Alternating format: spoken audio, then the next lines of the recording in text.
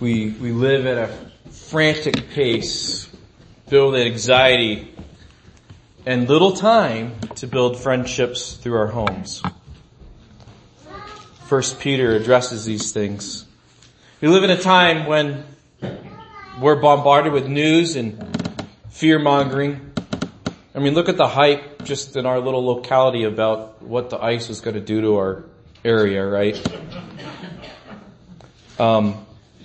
We get headlines delivered to our phones, clickbait headlines. We're just presented the extremes of things on either side. We live in a day that is very polarized, obviously. And it seems like whether it's through our televisions, our computer monitors, or our phones, or even if you still get the paper, right? That there is an amplifying of what the world thinks you need to pay attention to. Really, it's a fed panic. And it's a worldly way of looking at the world. Breaking news all the time, right? The little ticker at the bottom of your screen, alerts on your phone. What happens is you can become very fearful. Or you can become very self-focused. And what happens is you stop with the polarizing views that are here, you stop thinking about people as people made in the image of God. You might put up more walls than build a bigger table. You might be more tempted to not share your life, have little relationships because the world's so crazy. Can you trust anybody? So you might not be able to trust people, certainly that you don't know. You might limit your get-together, and you might limit how you try to get to know people. And the church can't be like that, can it? That's a world seeping into the church. It's not the church being who the church needs to be in the power of Jesus. And if the church is walking in the flesh instead of by the Spirit, it becomes not a beacon of welcoming hope, but just like the world of hopelessness and selfishness and walls. Does anybody know this better than the Apostle Peter? He walked down that wrong road himself with Jews and Gentiles. And he presents before us the way of Christ and the way of joy and the way of walking in the race and walking in grace that I'd like you to see from our text this morning that Rowan read. This passage here, chapter 4, really goes through chapter 7, verse 7 through 19, and there are 10 commands. He's given us all the beauty of what God has poured out on us. And now he's saying, now pour out in this way. Obey. Out of the truth you received, out of the goodness of God that you've received and enjoyed, now obey. Now walk in it. Now walk in the ways of Jesus. And here's what the Word of God to us through Peter commands us to remember as we live at the end of the age. I'd like to direct your attention to verse 7. Where Peter says this. In a context of suffering and persecution, he says, but the end of all things is at hand. Be therefore sober and watch to prayer.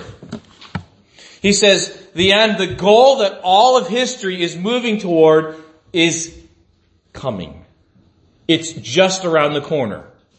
It's a word that James uses where he pictures the judge of all the earth standing at the door with his hand on the doorknob ready to open the door to the next panel of history. And Peter says, the end of all things is very near. It is at hand. Now, what would you think Peter would say on behalf of that? All right, bunker down, right? All right, dig down deeper. Protect yourself, cover yourself. But the opposite. He says, I want you to do 3 simple things in our passage this morning, verses 7 through 9. 3 very simple things. Knowing that the end of the world is coming, I want you to do 3 simple things. First, he wants us to understand that the captain is guiding the ship through the storm to the harbor. The captain is guiding the ship through the storm to the harbor. Look what he says. The end of all things is at hand. Okay, now what? Well, be clear-headed. Be therefore sober. Be clear-headed. Clear thinking. Now, how does a Christian have clear thinking? A Christian has clear thinking as he renews his mind on what the Word of God says about what's going on in the world, and not the headlines, right? A Christian understands that God is in charge of the ship, and He is guiding the ship to a destined destination. And so Peter is telling us the captain is guiding the ship through the storm of the harbor, and therefore, in light of that, be clear-headed. Don't be consumed by fright and fear and anxiety and worry and bombarding of information. He says, be clear-headed and then be alert. Be alert. So read your newspaper.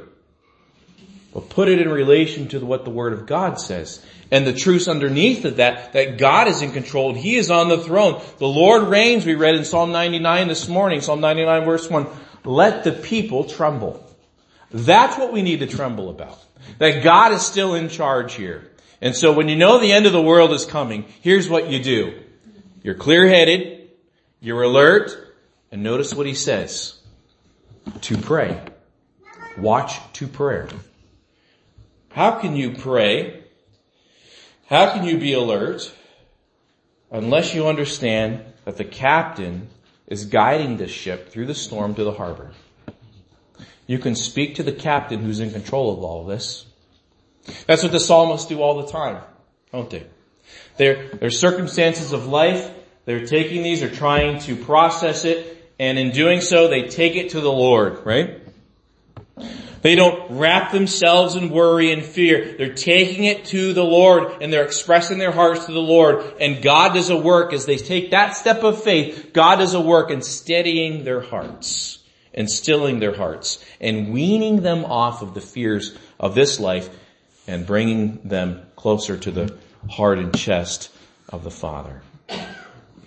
Now, some of our responses to all the stuff that's going on in the world is just to do nothing. And that's not what Peter tells us to do. Let me give you an example of someone who decided to do nothing. It was actually kind of refreshing. It was the defining moment of Stanislav Petrov's life. The moment he decided to do nothing. He was a Soviet military officer, and he was just a few hours into his shift when the alarms started going off all around him, blaring out warning of intercontinental missiles that had been launched from an American base against the Soviets. The alarm turned out to be an error. And what he did was this. Nothing. And here's why. While many military duty officers might have jumped to take defensive measures, and that was something he felt he might do, and this is during one of the most tense periods of the Cold War, and Russia was living in constant fear in anticipation of a U.S. attack because of their provocations, etc., the Soviets' provocations. Before he took immediate defensive action, he sought clarity on the reality of the situation. He took 5 nerve-wracking minutes, he describes them. He saw electronic maps, screens flashing. He has a phone in one hand. He has an intercom in the other. He's trying to absorb all kinds of streams of incoming information. And he decided right there and then that the launch reports were probably a false alarm. He was later reprimanded for not immediately reacting to the situation beforehand, but I'm sure you can have sympathy with him, right? And glad he did react. He defended his inaction. He pointed out the alert system had been rushed to use and was likely inaccurate. And he said, we're wiser than computers. Here's a man who was not ruled by fear, and he decided to do nothing. All right, that's an example of a man who I'm assuming didn't know the Lord Jesus. But here is what the Word of God says for us who do know Jesus and do know His Word and do know the God who has given us all in Christ. It's not by doing nothing. It's by doing this. Be clear-headed. Renew your mind with the Word of God. Be alert. And understand the opportunities the devil uses to give you, to deceive you into fear and to give you lies about God. And then turn your heart to prayer. Turn your heart to prayer. So the way we're going to do that is understand the captain is guiding the ship through the storm to the harbor. And think about this, folks. He's guided the ship thus far, hasn't he? We can talk about creation and fall and what he's done in Christ and redemption, what he's doing through his church and will do in the future and future events, etc. He's guided the ship this far. He's got a pretty good track record, doesn't he? He doesn't have a year of failure yet. And we can look at it in general terms and agree with that. But friends, let's make it a little personal. How did you get to this point today? How has the Lord guided you and worked in your life to get you to this point today? Now, only you can answer that question because you know the circumstances and stories of how God has worked. But let's answer that question here with our church as a whole, right? In the 60s, some people prayed that God would begin a church here in South Hope. Some people sitting in this congregation here this morning poured out their heart to God. God led them to a spot. They claimed that spot for Jesus. And out of that, through various men God had brought along to care for the church, and then through men like Pastor Finnemore, through Glen Cove Bible College and beyond, God built a wonderful foundation. And we're in 2020 today, sitting together in a room with 100 or so people because of God's wonderful grace to us. Built a wonderful foundation that we're still building on, right? Why is that true? Because the captain is guiding the ship to the harbor. And people have acted in faith on that truth. That Jesus said, I will build my church. God is behind it all. And the glorious thing about this, that the end of the world is coming, we get to participate with what God is doing. So we don't need to panic. So let's build on that foundation. Hey, don't cash in your stocks yet. Alright? Let's invest in the glory of God because the end is coming. Let's invest in the time we have, redeem the time. And so when you find yourself in a state of worry and trending into a frantic attitude, time to slow down. It's time to turn off the news probably. Put the phone on the shelf, whatever it is. Put the fire in the wood, or the newspaper in the wood stove. Reorient your mind that the captain is driving the ship to his appointed end goal and walk in a prayer relationship with him. What if we prayed as much as we worried? Right? How many of your worries change things? Let's stop the fear and let's start the talk to the Lord.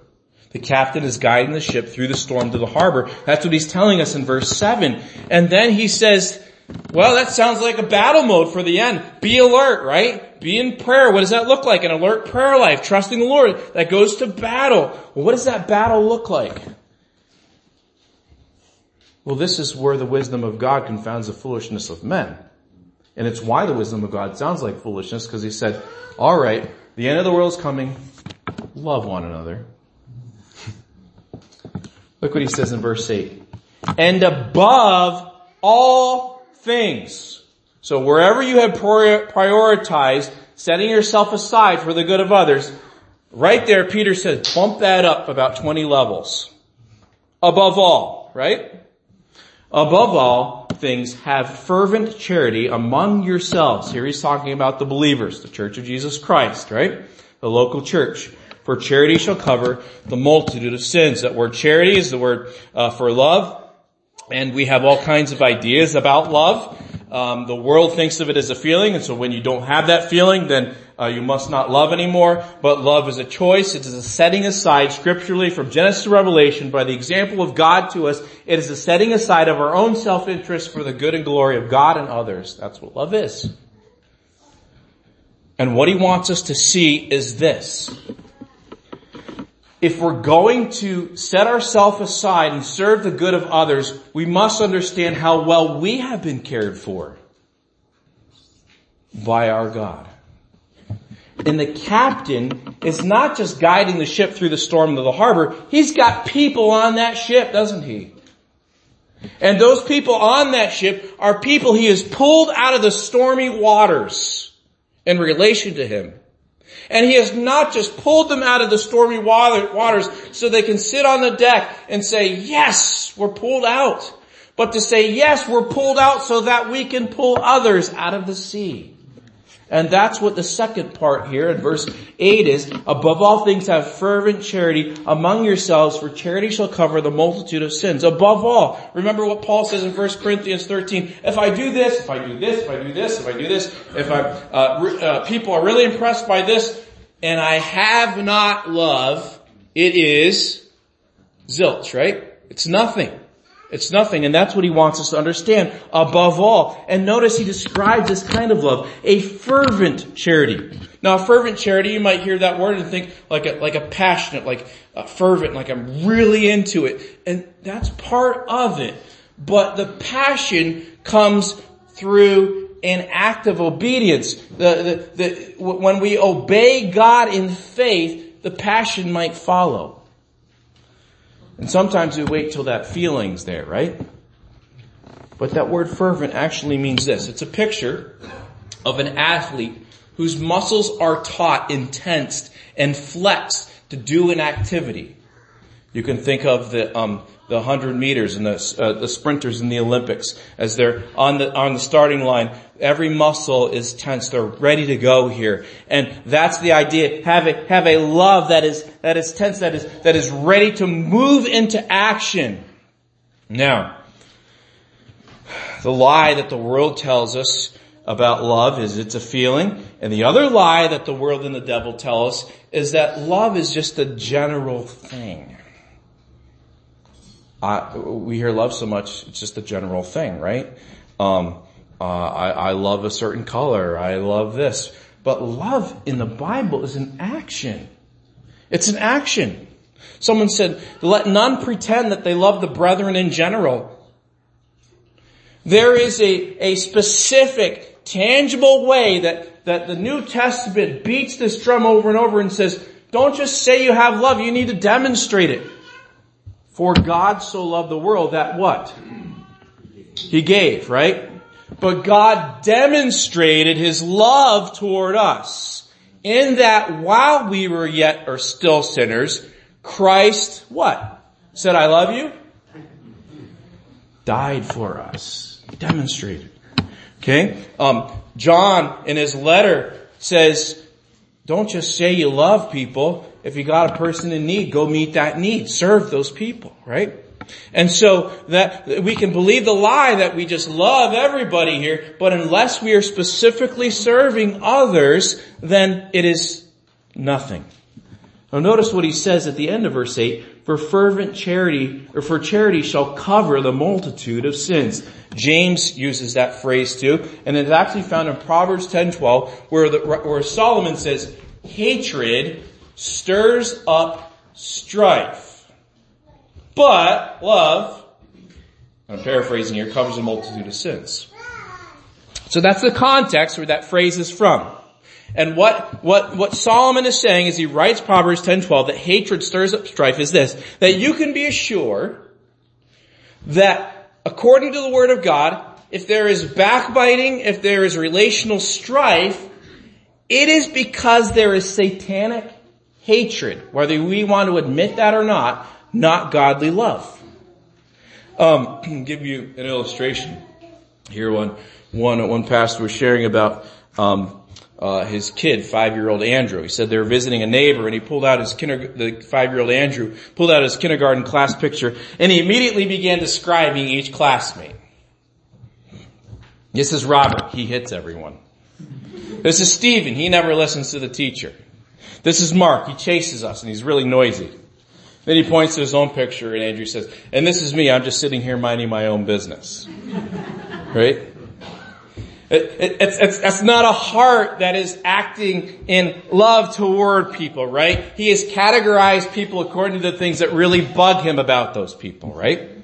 But what does the Word of God say in 1 Peter chapter 2? That we have been shown mercy, we have been shown grace, we've been shown God's goodness to show grace. We've been blessed to be a blessing. And so Peter will say this in 1 Peter chapter 2 and verse 9, you're a chosen generation, a royal priesthood, a holy nation, a peculiar people, that you should show forth the praises of Him who has called you out of darkness into His marvelous light. So you're able to care well and set yourself aside for the good of others because God has cared well for you. which in time past were not a people, but are now the people of God, which had not obtained mercy, but now have obtained mercy. We're shown grace to show grace, and that's the only way we're going to be able to follow this command. And 1 Peter chapter 2 and verse 8, above all things have fervent charity among yourselves. So what does it mean that charity shall cover the multitude of sins? Well, if hatred stirs up strife, then love has a way of diffusing. There's a forgiving spirit. It doesn't mean we're just wiping sins under the rug. And the Bible tells us proper ways to deal with sin. But what it is telling us is that when we have an attitude of God's grace and forgiveness that's come to us, now we can navigate with broken, messy people and not hold things against them or over them.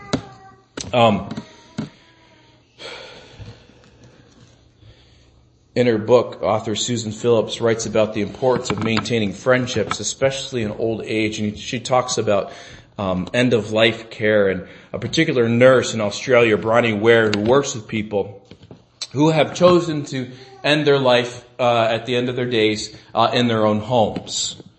And she asked her patients whether they had regrets as they approached death. And do you know what the top 5 regret people mentioned was at the end of their lives? Letting relationships lapse. And she writes that many of her patients had, quote, become so caught up in their own lives that they let golden relationships slip by over the years. There were many deep regrets about not giving friendships the time and effort they deserved. Everyone misses their friends when they are dying. You know, our culture doesn't give us very good instruction or very wise instruction about maintaining friendships, but the Word of God does, doesn't it? It says to have this attitude and this action of love that is not holding things against people, but this love is covering a multitude of sins and brokenness and messiness. What does it mean? Well, it means to put others ahead of you. You want to know a little bit further? Read Philippians 2, the first 3 verses. Put others' interests above yours. And one of the ways we could illustrate this is a marriage, right? In your marriage, husbands and wives, your job is to make the other one be built up, right? Your job is to make the other person look good, right? And by that I mean you're building them up. You're not tearing them down. You as a believer of Jesus Christ are a person who is called to be a restorer, not a tearing down of people. You are an agent of reconciling power, 2 Corinthians 5 tells us.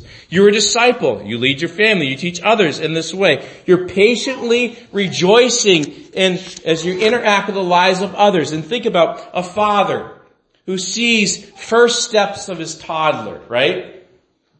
And he rejoices in that. That toddler is a little stumbly, a little teetery here, but he sees the first steps of his toddler and he's excited about that, right? And so what is he going to do? He's just going to let that toddler the rest of his life up to adulthood just be one who just stumbles, right? No, he's going to lead him to become more and more steady, to be able to stand and grow on his own. And so that's what Peter is saying here. We need to have an attitude here of grace that covers our rough edges here and covers other people's rough edges here so that we see their good and we help them grow. You might ask yourself, okay, well, what's the premier way to love the brethren and extend your circles of relationship for the kingdom of God? Well, it's to stop building bigger walls and start building bigger tables. Look what he says in verse 9. Use hospitality one to another without grudging. The word hospitality comes from a word that means lover of strangers. Most of the time hospitality is practiced in the scriptures. You can see this in Genesis and throughout the scriptures, in the New Testament as well, in the early church. It is through table fellowship. It is through inviting other people into your life. It is sharing your life with others. And the third thing we need to understand is if the captain, he is guiding the ship through the storm, and we can trust him. And we need to remember that he's pulled us out of the sea so that we can work his grace into the lives of others that he's worked into us. And the third thing is this, that he has shared everything with us. He has given everything to the extent of his own life, even death on a cross, Philippians 2 says, so that we can see that multiplied, so we can share that with others. So showing hospitality, it's the idea of and this is something that is not natural for us, is it? Loving strangers. Hi, my name's Jamie and I love strangers. That's not something that I naturally do, is it? Lover of strangers and doing, verse 9 tells us, is the idea here, loving strangers and doing what you can to turn strangers into friends, namely through the vehicle of hospitality, which is namely inviting them into your home. Now think about the people that Peter is writing to. What does he call them in verse 1 of chapter 1? Strangers and exiles. People who probably had things taken away. People who were being marginalized and ostracized by society. Living in proverbial Babylon where things weren't easy. Where it wasn't a great idea for your own self-preservation to draw people into you. To put a mark on yourself and say, I'm a believer and I'm inviting other people into my life and in my home. That's who he's writing to. And so you can imagine why he has to say, use hospitality one to another without what? Grumbling. You can see some of the things and reasons and arguments they would say, right? What about us? Here's the command to obey. Open your life and home to other people and do this without complaining. Now, let's think through this very practically. That very idea scares some of you to death, right? Let's just be honest. That's frightening. Oh, my house, I don't have this, right? And that is because we are believing a lie. And the lie, you replace that word hospitality in your mind with the word entertaining. And hospitality is just opening up your life to others.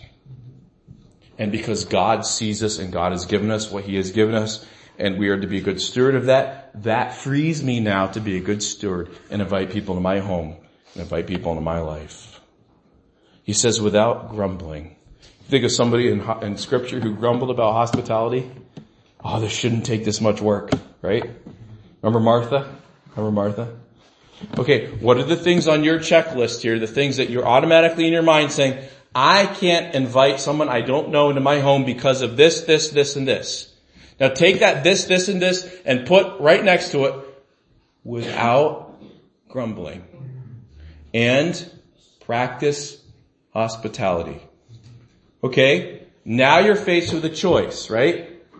What am I going to do with that? Am I going to obey God in grace? Am I going to obey God? As Galatians 5, we have a faith. Galatians 5 says we have a faith that works itself out in love. What better way to love than, he says here in verse 9, use hospitality one to another without grudging. Max Lucado says, long before the church had pulpits and baptistries, she had kitchens and dinner tables. Even a casual reading of the New Testament unveils the house as the primary tool of the church. Primary gathering place of the church was the home. And consider the genius of God's plan. The first generation of Christians was a tinderbox of contrasting cultures and backgrounds. At least 15 different nationalities heard Peter's sermon on the day of Pentecost. Jews stood next to Gentiles. Men worshiped with women. Slaves and masters alike sought after Christ. Can people of such varied backgrounds and cultures get along with each other? We wonder the same thing today. Can blacks live in peace with whites? Can Democrats get together, get along with Republicans? Can a Christian family carry on a civil friendship with the Muslim couple down the street? Can divergent people get along? The early church did. Without the aid of all these things that we think are important. They did so through the clearest of messages, the cross, and the simplest of tools, the home. Not everyone can serve in a foreign land, lead a relief effort, or volunteer at the downtown soup kitchen. But who can't be hospitable? Do you have a front door? A table? Chairs? Bread and meat for sandwiches? Congratulations. You just qualified to serve in the most ancient of ministries, hospitality. You see, we're in a sanctuary and there's nothing wrong with that this morning. But a sanctuary also can't do what a dinner table can do. Right? You're all looking at me this way. You're not even seeing each other's faces. I'm seeing all your faces. You have to look at mine. But something holy happens also around a dinner table. Just like something holy happens when God's people gather in a sanctuary. You're looking at the backs of people's heads. Around the table, you're going to see people's faces. The auditorium, right now I'm the only one speaking. At the table, at least if you're at my table, everybody's yelling. Church services are on the clock. Some of you are itching to get out of here at noon. Around the table, there's time to talk. Hospitality opens the door to uncommon community, Lucado says. It's no accident that hospitality and hospital come from the same Latin word, for they both lead to the same result, healing. When you open your door to someone, you're sending this message: you matter to me and to God. You may think you're saying, come over for a visit, but what your guest hears is, I'm worth the effort. How many of you have been to a restaurant 15 minutes or 20 minutes or half an hour or a store before it closes? Right? You walk in the door and you can tell that you really are not welcome there. You are a bother to their life. Right? Oh, it says open on the door and it has the hours, right? But you know in reality, you are an impediment to the lifestyle right now that they are wanting, right? There's not an eagerness to serve. What are they really saying? Your value is not worth the time and effort to us, right? Right? That's why Chick-fil-A does so well, because of their customer service. Or, we're only doing this because we have to. That's legalism, right? Missing the beauty and goodness and grace of God that motivates us, right? Think about the older brother in Luke 15 in the parable, the prodigal son. Who's the one that didn't want to have the hospitality of the younger brother? The older brother. And Jesus is using him as an illustration. You read the beginning of Luke 15 of the scribes and Pharisees, religiosity, right? He's very opposed to it. I'll give you an example of a woman who was won to Christ through hospitality. At the age of 36, Rosario Champagne Butterfield was a tenured professor in the Center for Women's Study at Syracuse University. Rosario and her lesbian partner were members of a Unitarian Universalist church. Rosario was the coordinator of what is called the Welcoming Committee, the gay and lesbian advocacy group. Up to this point in her life, Rosario said the only Christians she knew were, quote, intellectually impaired. They were the kind of people who sent me hate mail, or people who carried signs at gay pride marches that read God hates gays. But her negative image of Christians would radically change when she met a local pastor named Ken and his wife Floy. Eventually that friendship led to her conversion to Christ, but here's how Rosario described that first encounter with authentic Christians. I remember being conscious of my butch haircut and the gay and pro-choice bumper stickers on my car. I remember awkwardly greeting my host at the door and pulling out of my bag 2 gifts, a bottle of good red wine and a box of strong tea. I wanted to get to know these people, but not at the expense of compromising my moral standards. My lesbian identity and culture and its values mattered a lot to me. I came to my culture and its values through life experience, but also through much research and deep thinking. I liked Ken and Floy immediately because they seemed sensitive to that. During the meal, I remember holding my breath and waiting to be punched in the stomach with something grossly offensive. I believed at this time in my life that God was dead, and that if he ever was alive, the fact of poverty, violence, racism, sexism, homophobia, and war was proof that he didn't care about his creation. I believed that religion was, as Marx wrote, the opiate of the masses. But Ken's God seemed alive, three-dimensional and wise, if firm. And Ken and Floy were anything but intellectually impaired. Ken and Floy did something at the meal that has a long Christian history. They invited the stranger in, not to scapegoat me, but to listen and to learn and to speak. We didn't debate worldview. They were willing to walk the long journey to me in Christ's compassion. During our meal, they didn't share the gospel with me. After a meal, they didn't invite me to church. Because of these glaring omissions to the Christian script, as they had come to know it, when the evening ended and Pastor Ken said he wanted to stay in touch, I knew that it was truly safe to accept His open hand. Since the beginning, the journey on which the Lord has taken me has been a great adventure, and the simple meal in a pastor's home was the first leg of this journey. Before I ever stepped foot in the church, I spent 2 years meeting with Ken and Floyd and on and off studying Scripture. And my heart, Ken knew at the time that I couldn't come to church. It would have been too weird for me. So Ken brought Jesus to me. She's a pastor's life today. And I'm not saying that we don't need to share the gospel with people at the first front. But I need to say we need to participate with the Holy Spirit. And we need to build trust in people. And hospitality is one way to do that. You see, nothing we have belongs to us. We're stewards. But we've grown up in a culture that says, well, things are hard to come by, and I worked hard, and this is mine. Right? But it's not. It's not. There's not one thing you have that belongs to you. It was given. And it's owned by Jesus Christ. And when we start to think it's all ours, then we start to put up the walls about sharing our lives. Now here's the thing. We can know this is right, but never do anything about it, right?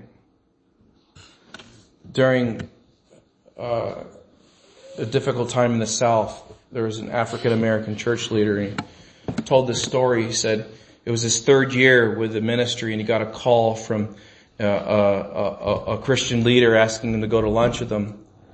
This guy was a white guy, and he says that we're sitting down to eat. All of a sudden, this guy starts crying. He says that God had blessed him. His children were healthy. He was known throughout the country, but he said, I have a hard time sleeping through the night. And this African American church leader said, why is he telling me this? I'm not a therapist. And the man said, I just came back from the annual conference from our denomination on the other side of the country. And a bunch of us got together to discuss reconciliation and cross-cultural ministry. And usually when black leaders come to the meeting, we make them feel right at home and let them be part of the decision-making process. But to be honest with you, decisions were made before they ever get there. He said, I'm used to hearing jokes and use of the N-word. But he said, but this time when jokes were going on and people were saying things that didn't sound right to me, he said, how can I get over this? How can we be friends? And here's this black American church leader's answer. He said, do you like football? He seemed a little puzzled, but said, yes, I do. I said, I do too. He said, I used to coach high school and college ball, and I have a lot of friends who play pro. I love a good game, and I love to cook out. So here's what we do. I need to get to know you, and you need to get to know me. Why don't you come over to my house? I was the only black in my suburban neighborhood at the time. He said, bring your wife and meet my wife, and we'll just sit and talk and get to know each other. I'll barbecue some steaks, and let's start there. And he said, you want me to come to you want me to come to your house? And this African American black church leader said this, yes, if you want me to sit here and clear your conscience for all the garbage you did, I can't do that. Friendship isn't cheap. It takes time and commitment. He gave him his phone number and told him to give him a call. He says, I never heard from him again. Right? So there was a certain step the man was willing to go, but not go further. And I want us to remind ourselves of this.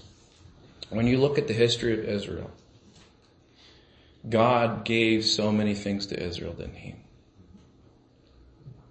What did they do with it? They didn't use them for his purposes. And what did he end up doing with those things? They ended up being taken away, and Israel was carried off to a foreign land. They believed the lie that said God's purposes are not as important as my control, right? I want to close with this story. David Livingstone. He served in Africa from 1840 until his death in 1873. And he wanted to travel to the uncharted lands of Central Africa to preach the gospel of Jesus Christ. On one occasion, this explorer missionary arrived at the edge of a large territory that was ruled by a tribal chieftain known throughout that territory. And the tradition of that land was this. The chief would come out to meet him there. Livingston could only go forward into that territory after they made an exchange. And the terms were this. The chief would be able to choose any item of Livingston's personal property that caught his eye and keep it for himself, and then he'd give the missionary something else of his own in return. Livingston was an explorer in Africa, the jungle, so he had few possessions with him. But at their encounter, he took his possessions and he spread them out on the ground. His clothes, his books, his watch, and even the goat that he had taken along to provide him some milk along the way. He had stomach problems, so he couldn't drink the water there in Africa. And to his dismay, what did the chief set his eyes upon but the goat? And he took the goat, and in his return, he gave him this intricately carved walking stick. And so Livingston was just devastated, disappointed by that. And he began to gripe to God about what he viewed as a stupid walking cane that he got for his precious goat. Right? They couldn't compare to the goat that had kept him healthy. And then one of the local men told him this about that walking cane. That's not a walking cane. That's the king's very own scepter. And with it, you will have authority and entrance to every village in this region. The king has honored you greatly. And the man was right. And it was through that God opened Central Africa up to Livingston and other evangelists after wave of the gospel moved. And sometimes in our disappointment over what we don't have, we don't understand the things that God takes away from us. He gives us something better. And hospitality is one of those things where we open our hearts and are vulnerable, and God gives us so many wonderful things. Treasured friendships, a building up of his kingdom. And so let's summarize what Peter's commanded us here to obey. Since the captain is guiding the ship to the end, we can be alert, clear thinking, and people who always have our prayer walkie-talkie on. Since he's pulled us out of the sea, we can walk in love and build others up around us in the same grace that he has lavished upon us. And since the captain has shared everything with us so that we can share everything he's given us, we can throw open our doors and turn strangers into friends without grumbling as we give our homes and our lives to the Lord to share with others. In the last 8 years, there are 90 different people who are new here. As I looked at the folks who attend, how many of them do you know well? How will that change? How have they met and got married? What are the names of their children? What did they retire from? What are their grandkids? What are their favorite foods and hobbies? What are they praying for God to do? What verse has God pressed deep into their life and their story? What are the burdens of their hearts and the names of the loved ones they're praying to come to Christ? Their salvation stories and how they came to the Lord. And then your unbelieving neighbor. Someone said, we get to pick our neighbors and in some sense get to pick our enemies, but we don't get to pick we get to pick our friends, in some sense our neighbor, you know what I'm saying. Our enemies, but not our neighbors. We don't get to pick our neighbors. Right?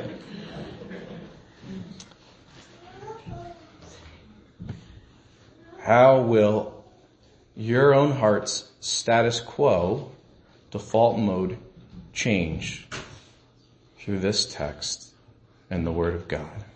Building you up. Can I challenge you? In the next month, will you have 2 people, 2 families that you don't know very well over to your house and start to see that change? Okay, 1, right? In 1 month, can you do that? And see the lives of people? Because what you see as you intersect with other people is what Jesus said at the end of Matthew 24. When did we see you thirsty and hungry? Right? And when we do it for other people, Jesus says, you did it unto me. So what if you saw every person in this room as a representative of Jesus Christ? How would that then change the way you related, and the way you pressed in and got past my and your introversion and love people? Let's pray. Lord, these are very simple verses this morning. And so there's not much we need to interpret. But there is much that by God's grace we need to obey. Lord, you have been so good to us. We can trust you as you guide the ship, and we can trust you while we're on the ship. You've called us to be ministers of reconciliation with your love, and not brittle, but flexible, tender, pressing into the lives of others. We all have personalities and backgrounds and cultures that are going to fight against this. I know I do. Lord, help us to take steps of faith and obey you in these ways. They're simple. And we thank you for your goodness to us. In Jesus' name we pray. Amen. So you know the end of the world's coming. What are you going to do? Martin Luther said that if I knew the end of the world was coming tomorrow, I would still plant my apple tree. And the apple tree here in this scripture is love the brethren with a fervent heart. Above all things, because love covers a multitude of sins. Watch and pray, be alert. And be clear thinking and use hospitality one to another without grumbling. Let's look at our verse here as we close that anchors this passage, 1 Peter 5. 10 and 11 anchors this whole book. This is what Peter wants us to steer our hearts toward. He says this together. But the God of all grace, who hath called us unto his eternal glory by Christ Jesus, after that ye have suffered a while, make you perfect, establish, strengthen, settle you, to whom be glory and dominion forever and ever. Amen. You're dismissed.